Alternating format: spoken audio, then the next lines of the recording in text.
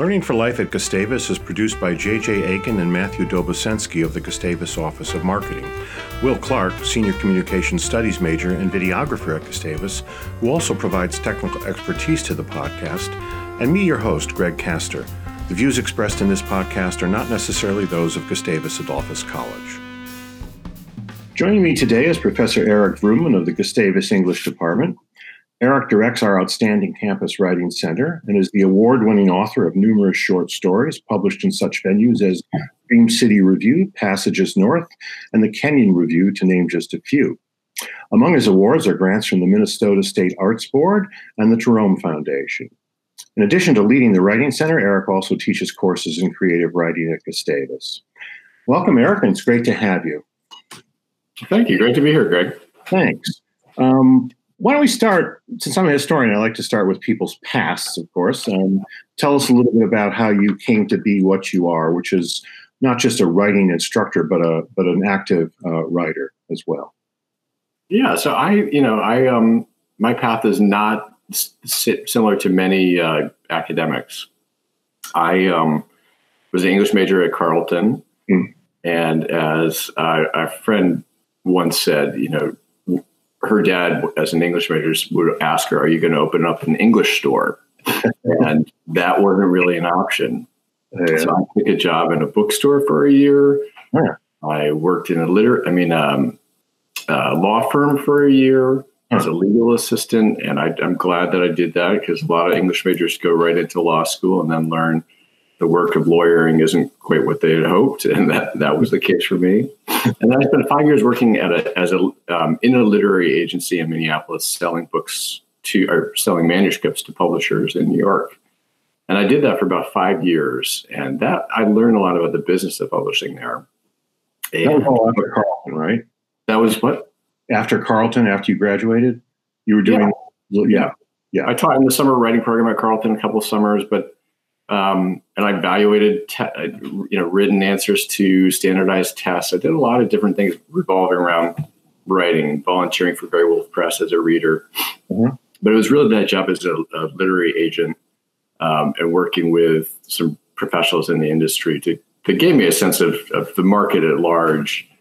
And then I decided, as much as I liked working with authors on their books, I didn't like selling.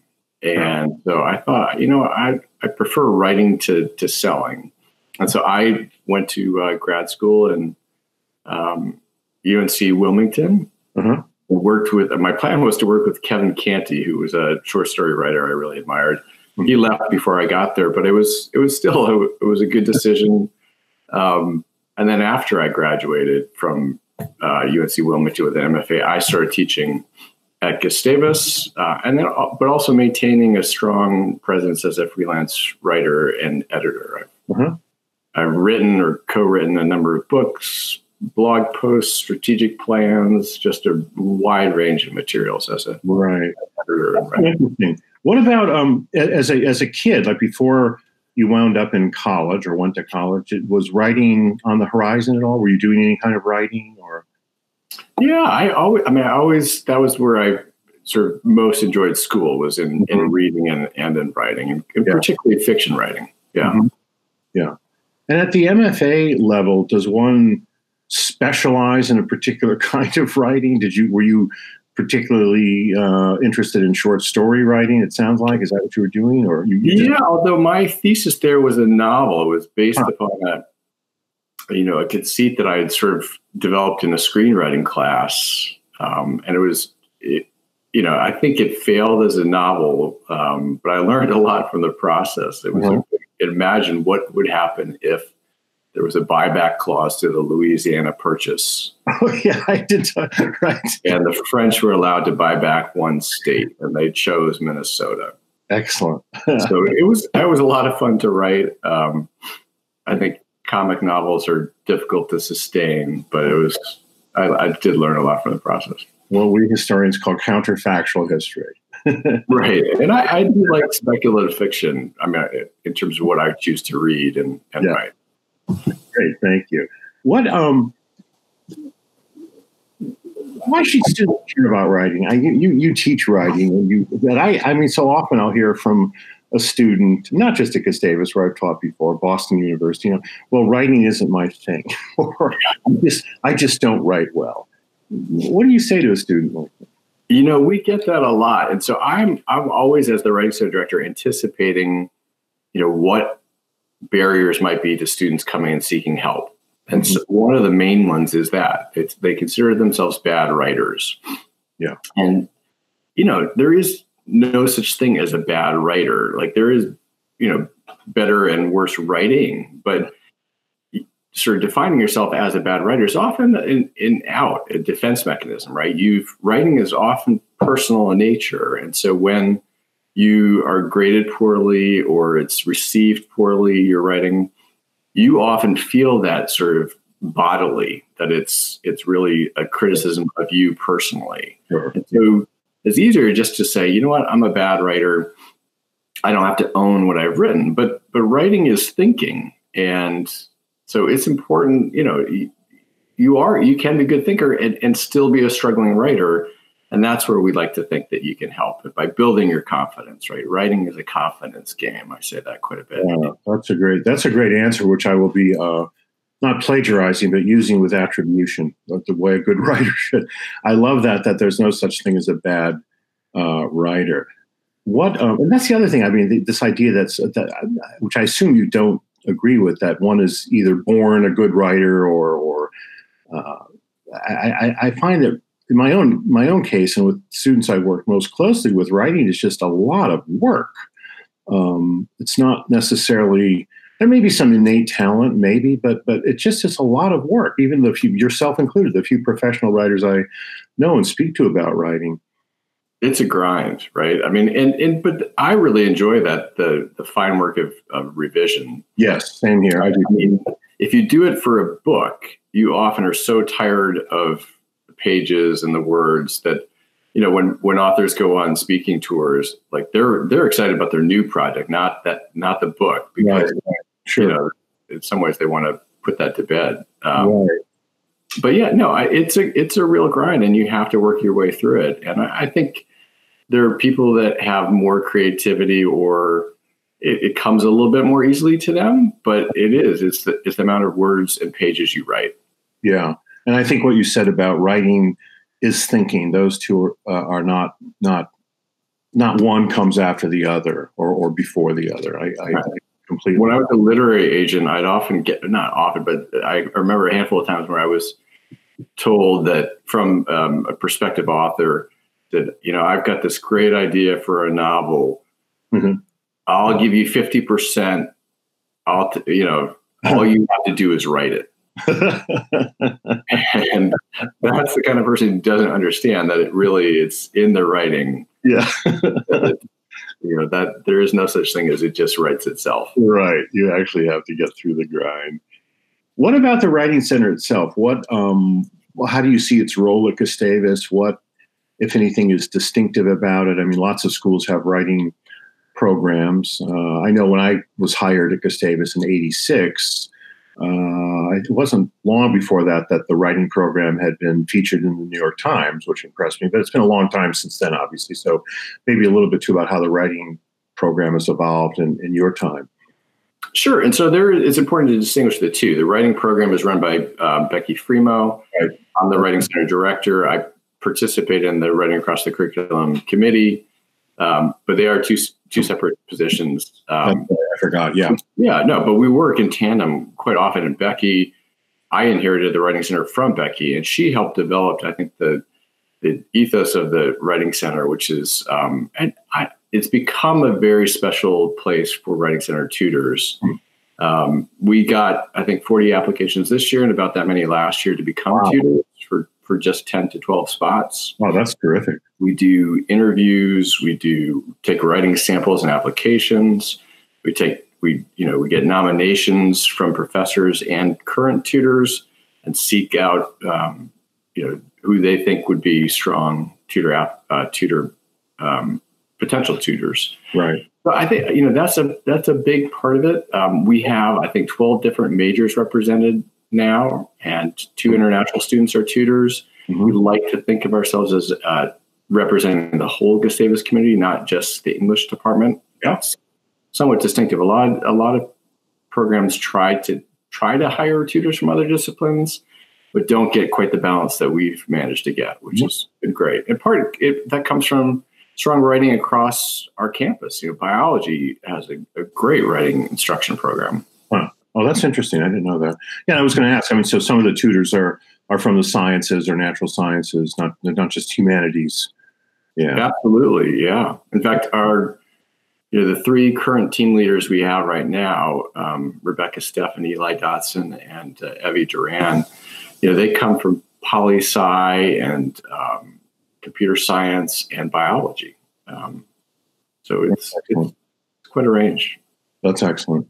I have to say, I've taught maybe at two other institutions as a graduate student, and the writing at Gustavus overall, I think actually, especially in more recent years, is really quite strong among first year students. Relatively strong. There's always room for improvement. There's always room for the writing center, and I certainly refer students there.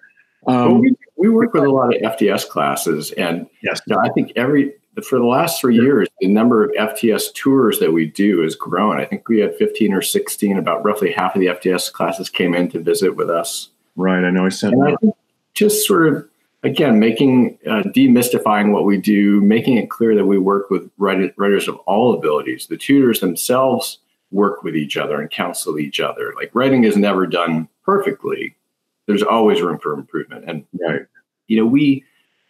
We pride ourselves on an asset-based disposition towards writing, that we see multilingual writers as having assets that single lingual students simply do not, right? They have more words, they have more flexibility with language, they better understand structure. It's not just unconscious, it's conscious. So, we learn a lot from each other and from our clients. We don't presume that it's a one-way street where we offload our expertise on the client. And that certainly fits with the liberal arts ethos, and even within our discipline of history, where it's much more now about, as I tell my students, I'm not coming in to dump facts over your head. It's a workshop. We're going to work out with materials.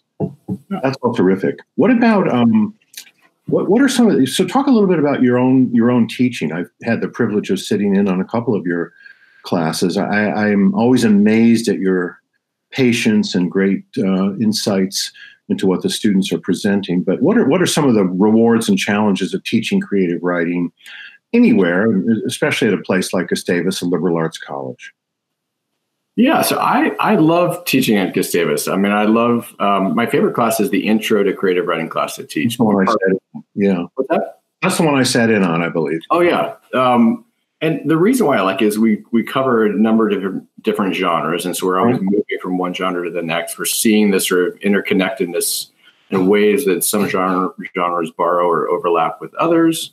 You start with the biggest form, the short story, for us anyway, and then move to short stories and then to poems with an eye towards how can we write more concisely? How can we make each word count by the time we get music to my ears?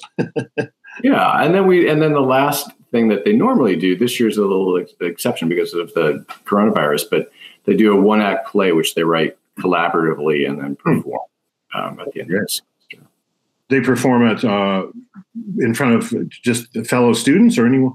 Largely our class, but sometimes they invite friends. Yeah. Yeah, no, but it's informal. I don't expect them to be polished actors. But it's a fun way to sort of get to learn that how difficult it is sometimes to write collaboratively. And that's a skill that I think is important for students to learn, but also the pleasure in sort of seeing the words jump from the page to the stage. Yes, that's cool. That's great. I didn't know about that. What about, you mentioned the COVID, and here we are teaching, as virtually all schools are in this country and other countries, online. How are things going? First of all, what has changed in your teaching of necessity? What seems to be working well? Yeah, so there are a couple of things. One, we really had to adjust on the fly as a writing center. We really enjoyed working side by side with students and then in-person presence. Yeah. Now all of our tutoring is happening online. And so we have asynchronous and synchronous options for students. We had 15 Writing Center tutors, and all work study students were told that their contracts would be honored or largely honored. That's terrific. Projected hours. And so the tutors did not have to come work for the rest of the semester. They were going to get paid regardless. Right. But all 15 of our tutors are tutoring. Wow.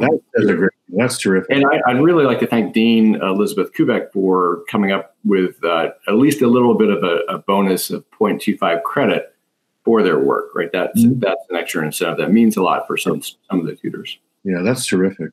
How about the actual teaching? Are you finding much has changed, or what has changed? What's remained the same as you teach creative writing online, which I suppose happens in normal times quite a bit. And there must be a lot of online writing programs, whether they're bogus or not. For sure. And I had some hesitation and fear that we wouldn't be able to do the synchronous stuff, the video chats like this, the Google Hangouts. Right. But that's worked for most students. You know, I have one student who is in Jordan and was in quarantine for more than 2 weeks. And for him, that's been a real struggle. He's able to watch the videos of the classes that we've held. Huh? We also are doing some asynchronous options too, using Moodle forums. I think there is participation in using chats, using forums, posts. I think we're getting roughly the same amount of student interaction. Mm-hmm. That's right. And the workshop model has gone pretty well, I think, with the video live chats. I'm finding the same. Most of my history colleagues are not doing synchronous, and for listeners, synchronous means in real time as it's happening. I'm doing more of that and enjoying it as we are here. I get to see the students, and I find basically the students who are quiet are still sort of quiet, maybe a little less so now that it's not in person. But yeah, so far so good. To wrap this up, which I always hate doing because it's fun to talk with you. What about tips for young writers? What are Eric Ruhman's top 3, 4, 5, or 1? Tip? I'll go into that. I did want to mention one thing, and that's that with the Writing Center and the way that at Gustavus, I think there's a desire to do service work. We found a way at the Writing Center to do that this year with working with the LeSueur County Jail and Josh Obermold there, the program director. That's excellent. And we were doing monthly workshops with the inmates there, and those were phenomenal, both for the tutors and for me and for the participants. We had on our first night, we got 6 guys on a Sunday night. It was the night of a Packers playoff game, and they chose to be with us rather than to be there. And so I think there's a desire for all of us, many of us, and I've worked with Andrea Smith and her Chautauqua workshops at the Minnesota Correctional Facility in Shakopee too, for the past 3 or 4 years. And that's now suspended because of fears of COVID, right? Transmission. So that it's really unfortunate, but you can see in working with that population, and I've taught at the Loft in Minneapolis with students ranging from 17 to 80 years old. There's a desire to express ourselves creatively, right?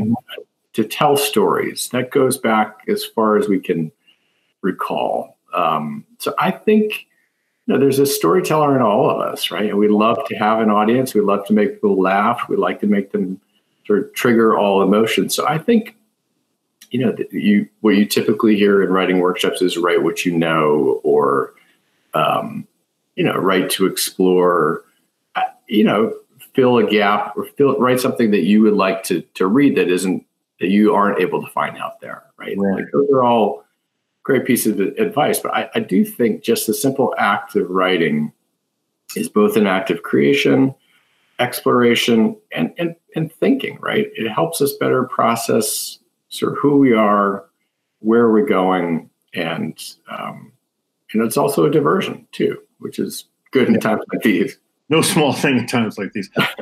Excellent points all. Thank you so much. This has been fun. Also, I will try to link, if it's okay with you, we can talk afterwards. Maybe one of your short stories, if people listening to the podcast want to read one of those, or more if you like, and maybe even have you come back and read one. I thought of that too. So thank you, Eric. Great work. Much appreciated by faculty and students. Take good care. Thanks, Greg.